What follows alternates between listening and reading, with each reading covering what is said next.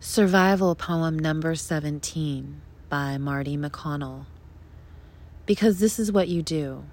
Get up, blame the liquor for the heaviness, call in late to work, go to the couch because the bed is too empty, watch people scream about love on Jerry Springer, count the ways it could be worse.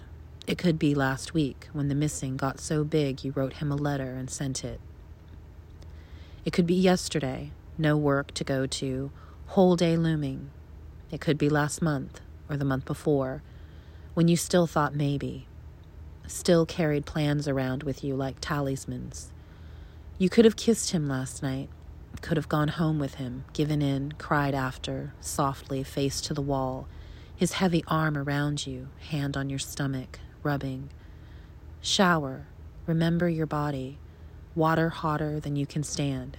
Sit on the shower floor, the word devastated ringing the tub.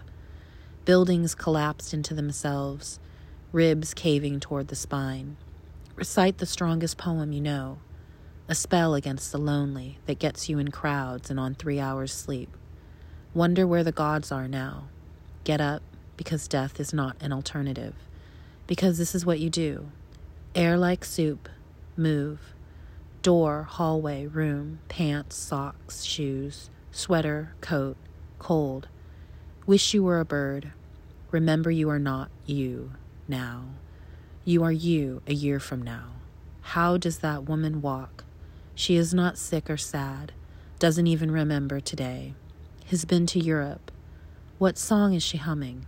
Now, right now. That's it.